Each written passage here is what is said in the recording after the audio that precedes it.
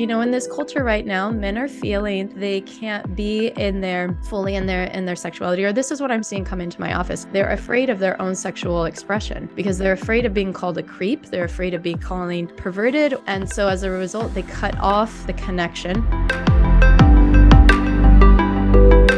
They suppress that part of them that's feeling that fear and festers, or it goes out sideways without conscious awareness. And so they're disconnected from it, and they're engaging in behaviors that they're not aware of. Welcome to the Mindfulness Experience podcast. My name is Keith Fiveson.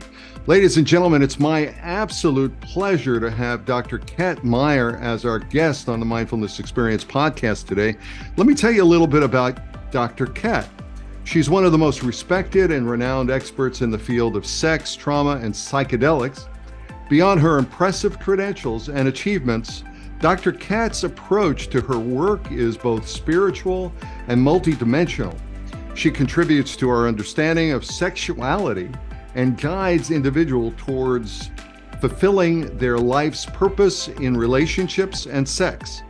Today, we'll be discussing her talk at the Wonderland Conference in Miami. We're an official podcast of that conference, which starts November the 9th through the 11th. And she'll also be talking about her work there and her panel there.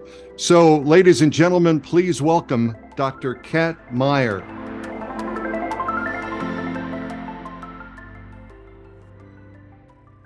Hey. Hey. Hi. Hey. All right. I'm so excited to have you here, Kat, especially because we're talking about sex and we're talking about trauma and we're talking about psychedelics. So all of those combined together have to be a really good, a good mix, right? Yeah, keeps it really real spicy. Spicy really, topics. Bring them. So how are you today? How's it going? I'm doing really beautiful. I woke up, spent some time in nature, spent some time in reflection. I'm just feeling really juicy and grounded and excited to be here with you talking about these topics that are just light me up. Well, I'm glad to hear that. I'm very glad to hear that. And I know that you're an experienced therapist and researcher in this field of, sex, trauma, and psychedelics. And I'm just wondering, what really drew you to this field? Because it's not necessarily, mom's apple pie or the straight and narrow. And I'm wondering, what drew you here and what brought you? And also, you're going to be down in Wonderland, obviously what you're doing. So yeah, let me hear, drop some knowledge. Yeah. So to give the story in a nutshell, originally I'm from St. Louis, Missouri. So I've got the Midwestern background, and in that space, really it was inspired by early sexual trauma that had happened to me, as well as sexual trauma that had happened in my young adult years. And this resulting in childhood anxiety, depression, eating disorders, even suicidality as a child, that really made it hard for me to both feel safe in the world, to be in my body, and to even have relationships. So a lot of things just scared myself. It scared my nervous system, just really made it hard for me to be present. And it was when I started practicing yoga, both the philosophy of it and the asana practice of it at the age of 18, and started teaching it at the age of about 19, 20. And then just really immersed myself into that experience. It was the first time that I had felt calm in my body or safe in my body. And then it was like, oh, this is interesting. Like I can feel differently than what I'm feeling now. And I remember the first class I went to, it brought tears to my eyes. I was like, whoa, this is this is, and at that time I didn't know the word psychedelic, but I was like, this is a psychedelic experience. Now I can say that, right? But this is curious.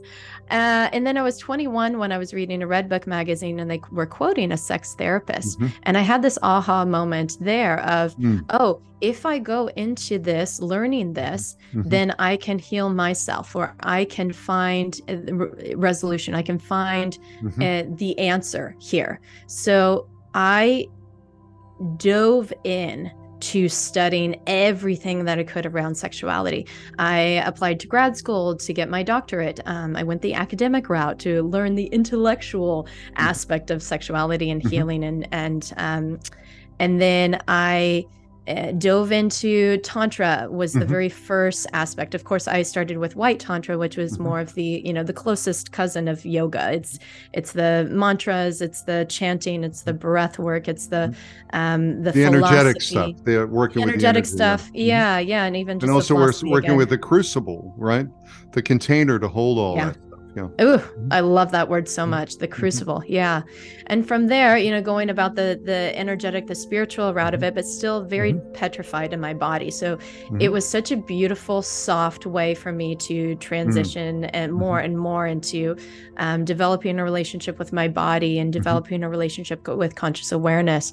And then honestly, I just dove into everything that I could. I went into BDSM and started studying BDSM and the art of that, and recognizing the similarities between the two of these. They feel like two opposite ends of the spectrum, but goodness, there's so much ritual and there's so much power and presence and energy and devotion that can exist in both of these. And I really experienced sex as psychedelic.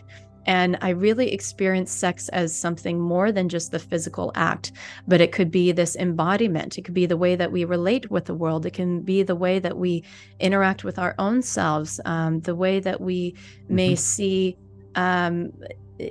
transcendence, something beyond this human experience, or the eminence of our experience. And then getting into psychedelics about 9 years ago, both in my own personal exploration through ceremony work, but also through, the academic aspect of it and the science of it, and realizing the similarities of all of this, the BDSM, the Tantra, the psychedelics, like eroticism exists in all of these states, and all of these states are psychedelic, and all of these states are healing, and all of these states are altered states of consciousness. So it's just the interweaving of all of these is just it's mind-blowing. Well, it's beautiful. And what comes up for me is really understanding whether or not it's trauma, yoga, sexuality, BDSM, sex, whatever your pleasure, right? I mean, it's all about energy, and it's all about the exchange of energy or the blockage of energy, and how to go ahead and release a lot of that. I mean, whether or not, it's a safe container, the crucible that holds that energy, I think and what your intention and what you bring to it is certainly, incredibly important. I'm wondering, from your personal and your spiritual experiences, when you look at, how does that lend insight to the psychotherapeutic approach, where, you talked about trauma, and I think many people are very caught up in their trauma. It's implicit, it's explicit. We can identify explicit trauma, whether or not it's an accident or whether or not it's a violation. We can't necessarily identify always or have the emotional literacy to identify the implicit trauma.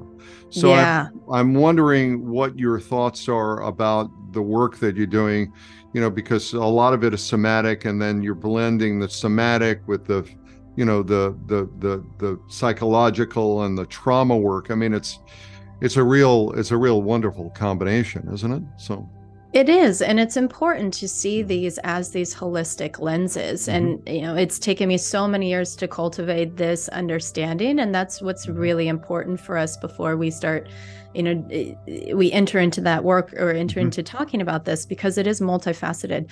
I see often in our culture this fixation on the narrative of trauma, and trauma as this event that happened to us. Trauma, I had trauma happen to me. I had trauma,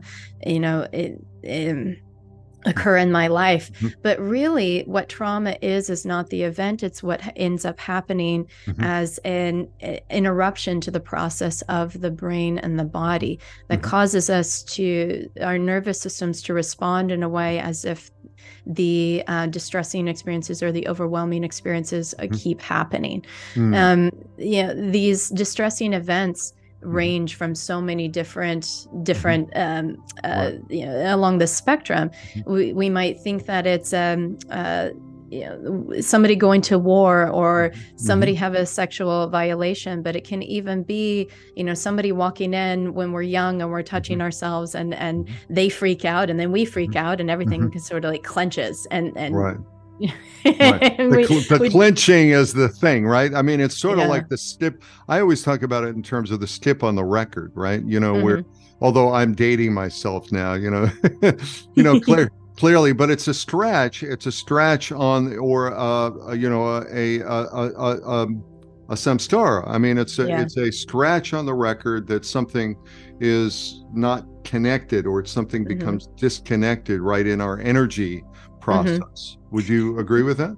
I would. And from the energetic psychology standpoint, it's such a beautiful metaphor to that. Thank you. And then on the, and some references say it's, the separation of our soul. So we talk about soul retrieval as this, similar to this work of trauma work that we're doing. How do we find an integration of ourselves? So from the psychological standpoint, physiologically, the left and the right hemispheres, they have an interruption in the regular processing, and so there's also that contraction of the body, or the nervous system activates, and it makes it hard for all of the data pieces that are, our senses to be processed through smoothly. And so this is where we have these experiences of whether it's PTSD or whether it's flashbacks, or even if it's just the now concrete belief that's ingrained in us in that moment of it's not safe to touch me. It's not okay. I'm a bad person. This is wrong. That causes our body to, when there's a similar experience in the today, to react as if it's happening at that point. The brain has this, as much as we think that we have a timeline that gets put into our brain, we don't. All of these memories collapse. And so the sensory experience today that reminds us of those past experiences activate as if the timelines collapse. It's happening today.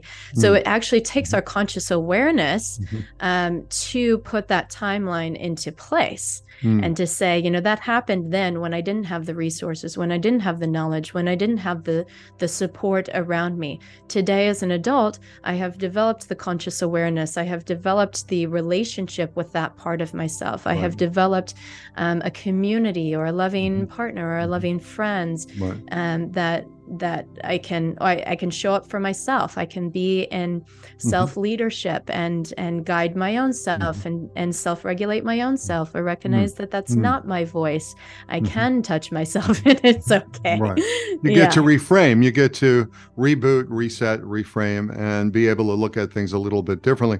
And I love this whole idea about soul retrieval, by the way. Dick Schwartz talks about, in Parts work, talks about the exiled self, and there is that part of ourselves that we, all these different parts of ourselves, but the exiled part of ourselves that we try to repress, and then that becomes aberrant behavior, then it's not fully integrated, then we're not fully whole people, we're not really authentic, we're not really showing up.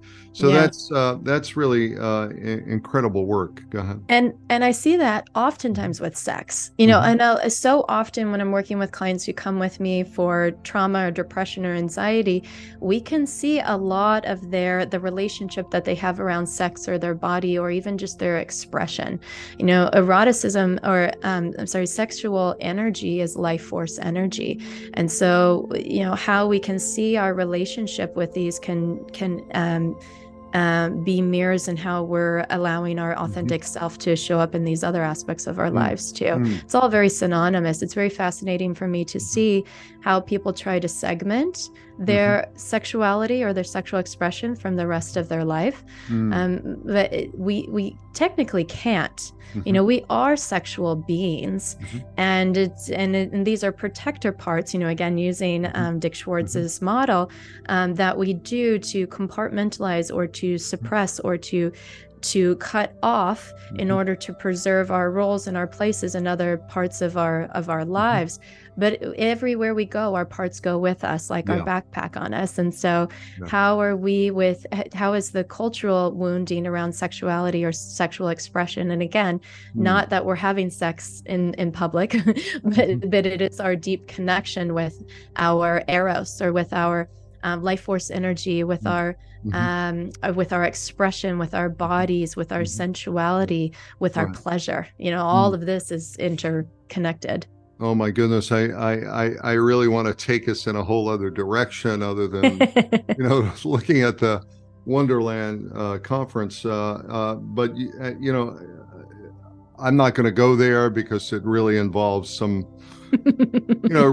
some other areas, you know, looking at the male psyche, looking at the woman's psyche, and looking at, you know, the disconnection with that a lot of males have had from their own bodies growing up, and you know, and also in repressing their emotions and stuffing those down and becoming more in their head and less in their heart, and so on and so forth. So that would take that's a whole other path we can go, and maybe we can come back to that. Right. Because I think this is so important. It's like, this is what I'm so passionate. Maybe we can do just slide in a little bit of there, because this is the issue, is that, you know, in this culture right now, men are feeling like they can't be in their fully in their sexuality, or this is what I'm seeing come into my office. They're afraid of their own sexual expression because they're afraid of being called a creep. They're afraid of being calling perverted or dangerous. And so as a result, they cut off the connection, or they suppress that part of them that's feeling that fear, and going, you know, it's festers, or it goes out sideways without conscious awareness. And so they're disconnected from it, and they're engaging in behaviors that they're not aware of how it's impacting. And then on the flip side, we've got women who can be afraid to express their sexuality because they don't want it to draw the wrong attention or draw a danger, or they've been told that their sexuality is a problem, or it's a distraction, or it's you know, their bodies or their sexuality is for the entertainment of others and not for their own selves. So there's just an interweaving of confusion. That whole Barbie land thing, right? You know, I mean, in some way, I mean, I saw Barbie, and I was most impressed with that part in Barbie. Have you seen the movie? I have not yet. All right. There's a monologue in Barbie which talks about how women are supposed to be, but they can't. Like, they're supposed to be sexual, but not too sexual. They're supposed to be nice, but not too nice. You know, it just sort of goes into, and it's the same thing with men. You know, they're supposed to be this way. You know, real big men don't cry. Men don't. You know, so they stuff it, they cut it off, and they literally stuff it, you know, and it comes out sideways, and that's part of the problem. So I think we snuck in a little piece of it.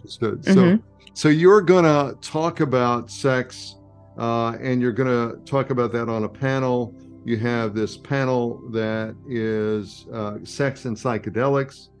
And, you know, what can we expect to learn from, like, your talk? I know we're talking about some of that now, but what do you think is gonna, you know, where do you think this is gonna go? Because, you know, sex and psychedelics go really well, you know, especially when you start looking at the, you know, sort of getting caught up in the plasmic goo of you know, emotion and feeling and body and all that. It just sort of comes together with the whole universe, right?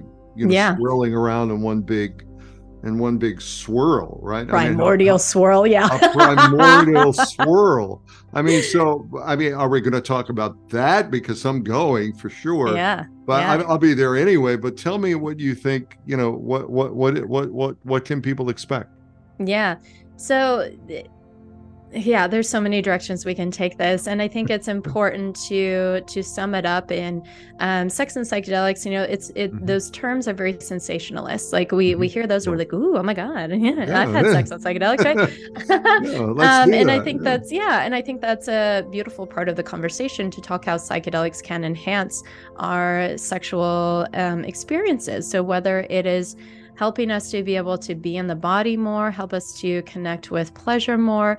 I've been gathering research since September of individuals and their anecdotal data or experiences around sex. And we've seen that psychedelics help us to increase our confidence, helps to reduce our fears, and really also the fixation on performance. So it allows us to drop more into pleasure as the compass versus orgasm as the compass.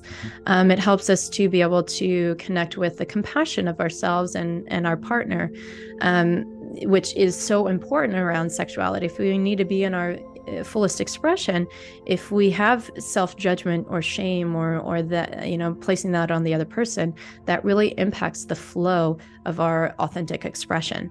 I also see that psychedelics help us to redefine what sex is.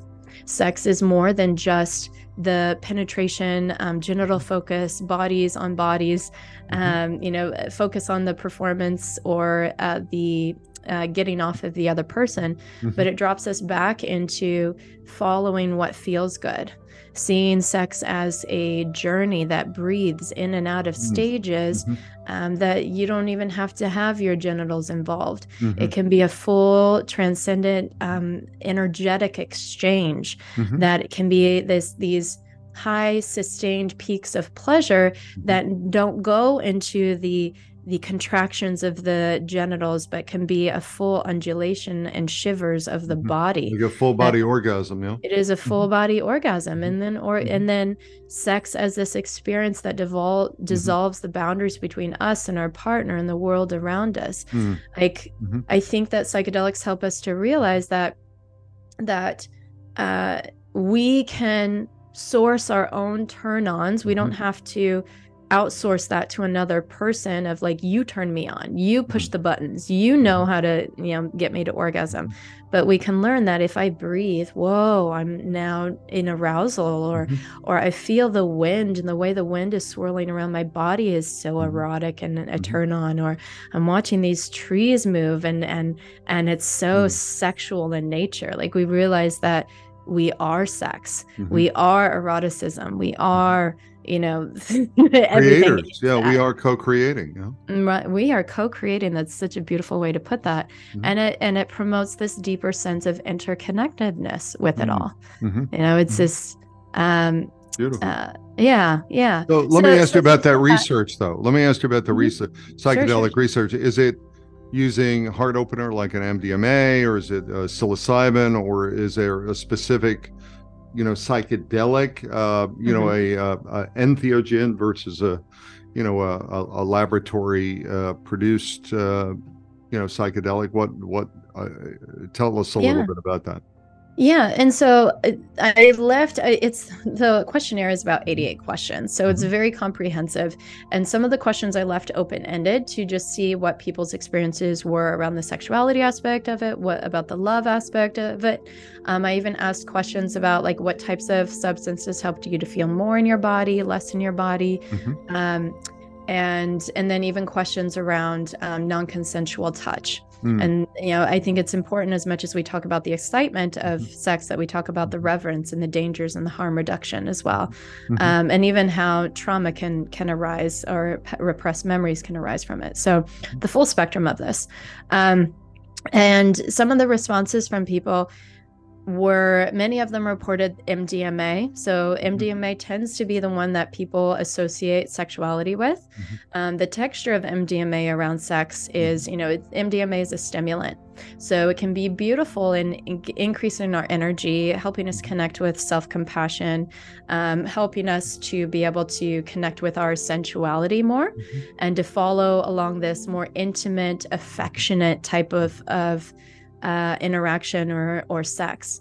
It may not necessarily be genital focused. It may just be bodies moving together in time and rhythm. And cuddling.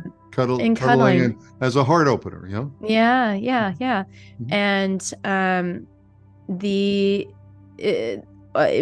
having ejaculation or genital orgasms may be more challenging, however, because it is a stimulant that it can impact, the nervous system's responses that are necessary for ejaculation or genital contractions.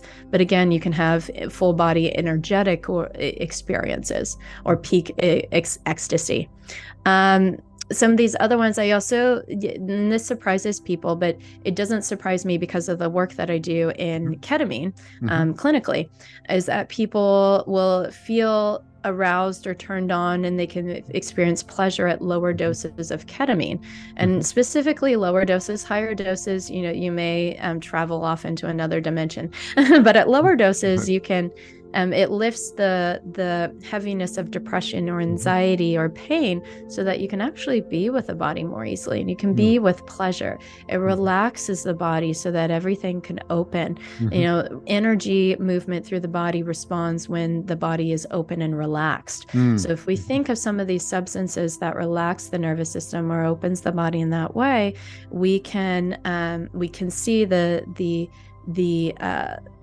response of the erotic energy being able to move, or in tantric or yogi terms, the kundalini, that life force energy to be able to move through that. Some of the other ones, some people reported LSD and mushrooms. The challenge with both of those is that, yes, it can activate the nervous system so that energy can flow through and juices, and you can have this arousal experience.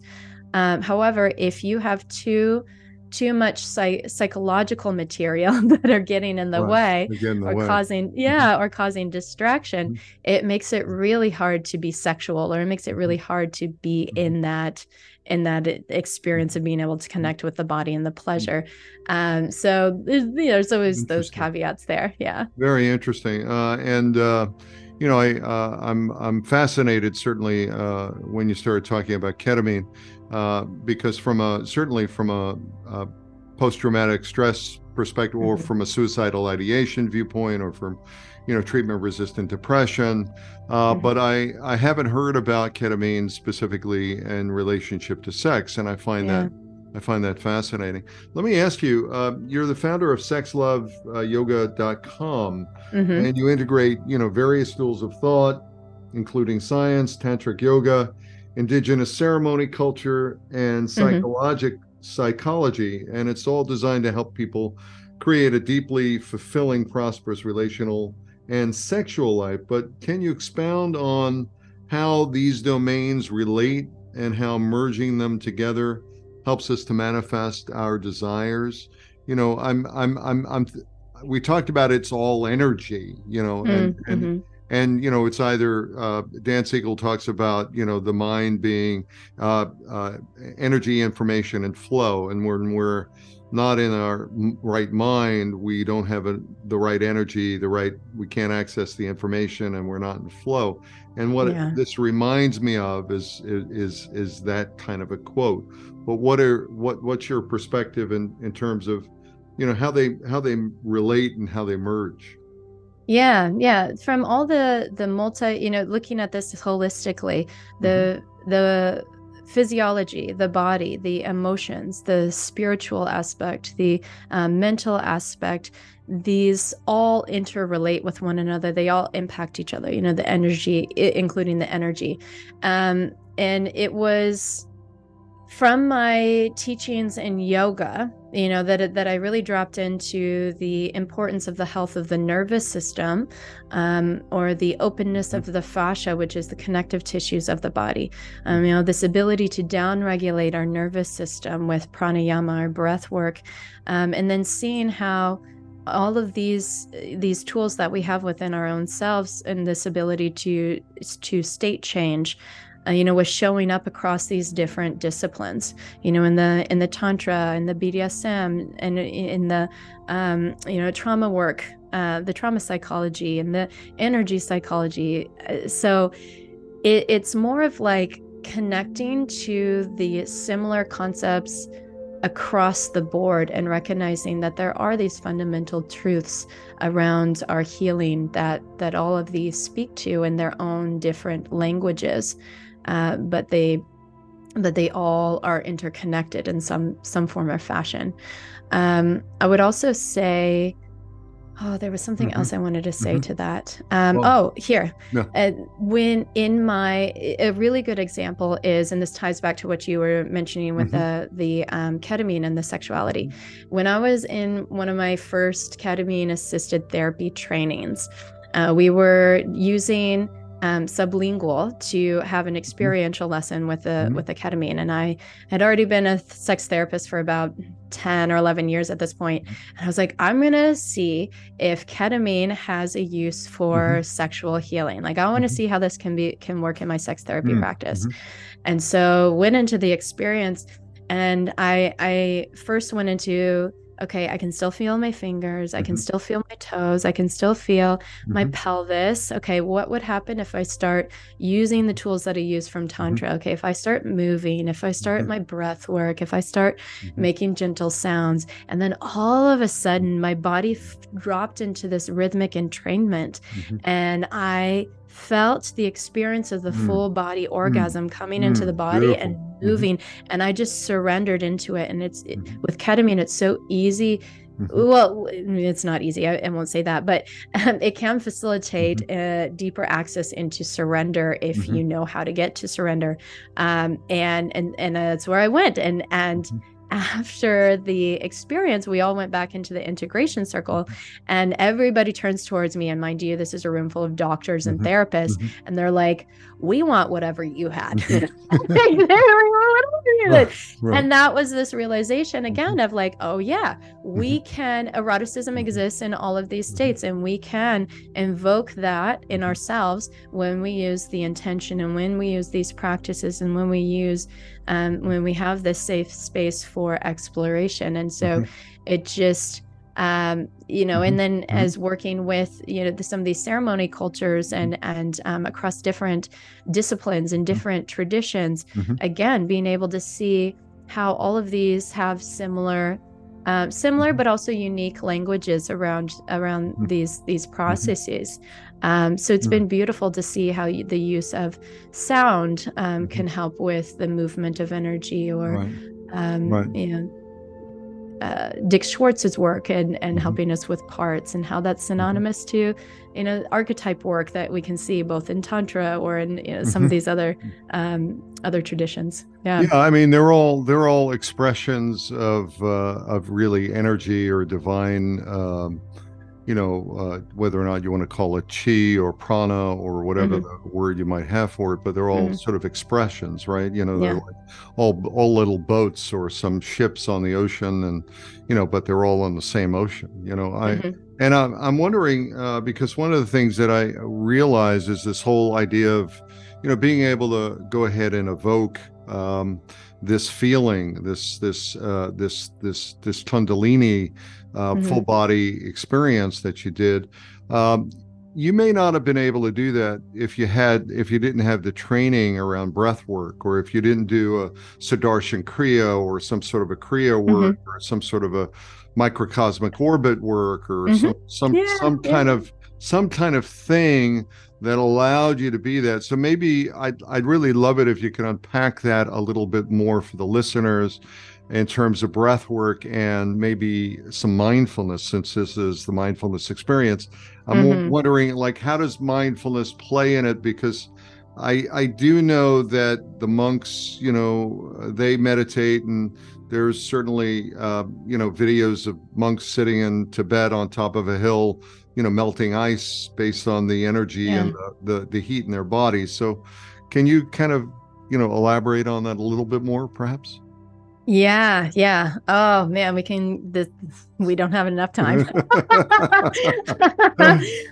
Yeah, so to first help people, because I understand that the word energy can oftentimes elude people because they're like, oh, that's really woo-woo. But even if you rub your hands together and you create friction, so energy we can feel as heat expenditure.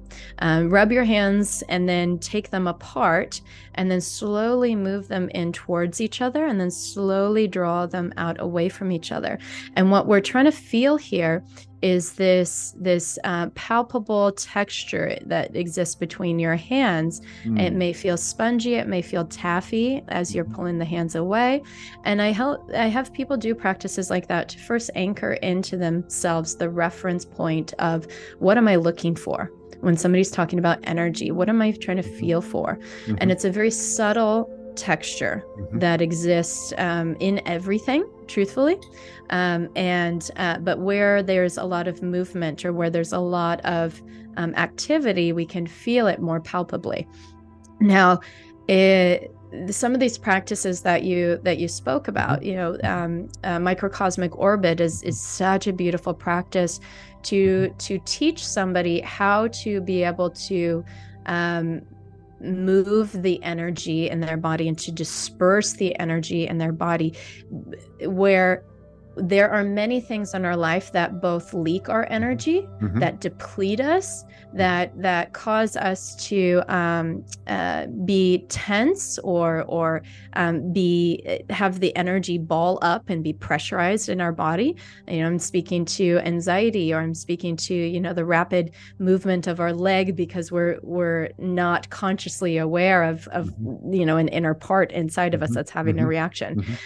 So practices like microcosmic orbit and moving with the breath and the body and visualization to help smooth the energy out, so that it's not pressurized, so that it's not leaking out unconsciously, and we can actually refuel ourselves with that energy.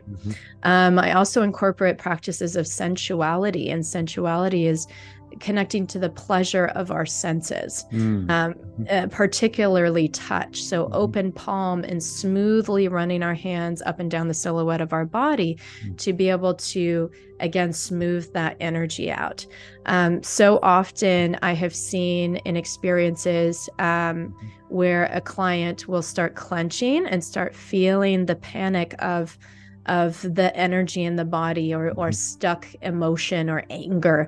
And I'll instruct, connect with your breath, smooth it out. And then they all of a sudden find themselves no longer in a state of that tension, but in that fight, that inner conflict, but in a space of pleasure. Pleasure that helps to smooth it out. And now all of a sudden they have control of the energy that's moving through their body versus the energy riding them and having control over them. And we can more easily connect with and have a curiosity and presence with what's behind that versus when we're stuck in the, it's riding me and I'm so uncomfortable and I'm in panic, I'm dysregulated, I can't connect with what's happening. Right. So if we can learn how to breathe, if we can learn how to breathe and learn how to sort of check in to see what condition our condition is in. Yeah. Really kind of do that check in, like, how am I doing now? What's going on now? Learning where the breath is, so we get that opportunity, that little space to recognize and then choose. And then to your point, it's not just about the breath, it's about all the senses, making sense of our senses, our eyes, our ears, our nose, our mouth, our tongue, our skin, all of our organs, all of that. And then being able to help yourself to just kind of, be a human being, not a human doing. Right, right. And all of this is, so related to the nervous system and our ability to regulate or downregulate the nervous system. Well, it's hard for us to see and make sense of our world or ourselves when we're dysregulated. And once we enter that space of, pleasure is a toning of the nervous system's capacities, the vagus nerve. When we connect with pleasure, the body calms and we can become more consciously aware of what's happening around us or what's happening within us. Yeah. Just a little vagus nerve activation there. That's absolutely wonderful. So very quickly, I know we're coming to the end of our time, and I have so many other things I really wanted to talk about. But you're a combo KAMBO facilitator. Can you tell us what combo is, and is this, what's the process, and why did you incorporate this in terms of your practice? Yeah, so combo is a frog serum that can be scraped off of the frog, coming from the Amazonian rainforest, and there these frogs are everywhere, and from the tribes there, it's a folk medicine. So it was used a lot for individuals in the tribe to be able to help them to go on hunts and be able to have more energy, or to see more clearly, or to think more clearly. It was also used a lot for medicinal properties, to be able to help to activate the immune system, to be able to help the body to heal itself. So what we know that combo has in the research is that there are hundreds of peptides that are in these secretions from the frog, and that when applied to the first layer of or through the first layer of the epidermis of a human, that it can activate different parts of our body to promote its natural healing, as well as the immune system. So it flushes out the inflammation of the body, and it helps just puts the body into a state for healing. So how this relates to the work that I do. Now, is just to be clear, right? So looking at Buffo and combo, are they very different? Very different. Okay. Because a lot of people might get that confused, right? Yeah. So Bufo is a psychedelic. It's primarily the 5-MeO DMT. Right. Combo is not psychedelic. Okay. So Bufo is psychedelic and combo's not. Got it. Correct. Yeah. I would say that. So combo is known as the great revealer. And in the sense of being able to reset your nervous system and to help clear the body, create more of a cleansing effect of the body, you can have more clarity around your insights. So you can have more of a, when you have a regulated nervous system, it's easier to be able to see clearly your situations or the decisions that you need to make. Wow. So in that sense, it can work, quote unquote, psychedelically, but it's not a psychedelic. Give you insights and foresights. So that you can go ahead and make better choices, if you will, or be guided in the right way. It's absolutely. Beautiful. It's hard for us to think very clearly, and we can get stuck in confusion when we are in feeling anxiety or the heaviness of depression, and we feel like we can't get out. And so this helps to clear that. And so where do you get it? I mean, I can't order it on Amazon, right? You can't order it on Amazon.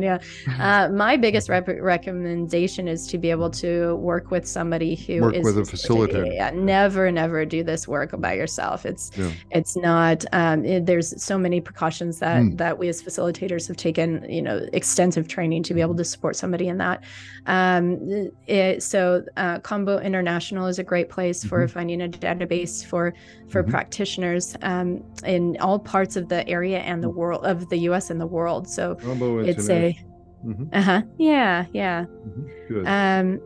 That was my schooling was from them. And yeah, there's just, I think there's also just something really important about having somebody hold the space for us to be able to fully melt down or to go into the chaos of the physical experience as well as the emotional experience that happens with there. Yeah, there can be, and all of the ranges of the physiological responses can be different. It really just depends on how clean your diet is, or how you manage distress, or all of your patterns of how you handle challenges come up in these experiences. It really reveals to yourself your patterns. Wow, so many things, so many choices, so many things to sort of take into account in terms of being able to have authentic experiences in life. And how many things sort of hold us back, and it's wonderful that you're doing this work. It's incredibly important work. Let me ask you lastly, sort of as an expert in the field of sex, and what are some of the common mistakes or misconceptions that people have, and what wisdom would you offer those who are seeking deeper, more fulfilling sexual life, and wanting to go ahead and have, whether or not it's in relationship or outside of relationship? Do you have any wisdom that you can impart? I mean, people listening might say, okay, that was interesting, what do I do now? Yeah. I talked a lot about the excitement and the enhancement of psychedelics and sex, but the reverence aspect of it is really important. The harm reduction, because I think we think sex and psychedelics is super sexy, but there's consent is a really important conversation to have around this, because to me it's really important that to speak on the importance of establishing consent, boundaries, needs, fears, desires before anything is consumed, because once you're in an altered state, the threshold of what you can tolerate changes. So it increases both emotionally and physically. We may think that our bodies can handle more than what they actually can in an altered state. And so we may not realize that we're harming our physical bodies because rubber band effect. Right. Or emotionally, we may feel a lot more open to engage with another person in a sexual way or a romantic way. We may fall in love with them sooner than what we would actually do in everyday life. And so if we don't have the discernment of this person that we're engaging with ahead of time, we're going into this either a psychedelic experience or sexual experience with them, and it can create a bond, a very unique bond, having this shared experience, even before we have enough evidence to support that this person is somebody that we either want to date or that we can trust. So there is that consideration. But then also I've had clients come to me and we've had to work through some of the resulting trauma that came from them allowing touch or allowing interaction that in that moment in the psychedelic space they were okay with, but that's not something that they would have done or who they would have engaged with in a sober state. So then we had to work through a lot of the confusion of this and the self-blame that they said yes in that space, but it would have been a no. And so how do we come to a resolution around that? And that can be really, really hard. Right. So setting the right boundaries, having a safe container, having agreements, and really sticking to those, and really understanding where your boundaries are, and putting ahead of time and having the rigor to go ahead and work with that. That's wonderful. Ladies and gentlemen, that was an insightful conversation with Dr. Kat Meyer, who has shared tremendous knowledge and insights about sex, trauma, and psychedelics. Her work dedicated to evolving the relationship surrounding sexuality and our bodies is relevant and necessary in today's society.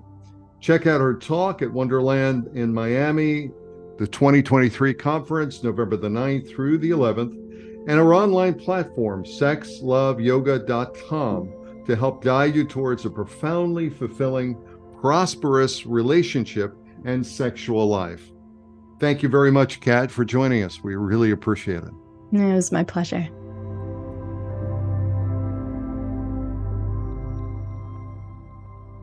Thank you for listening to the Mindfulness Experience podcast. If you enjoyed this episode, be sure to subscribe and leave us a review. We have other exciting guests coming up in the next few weeks, so stay tuned.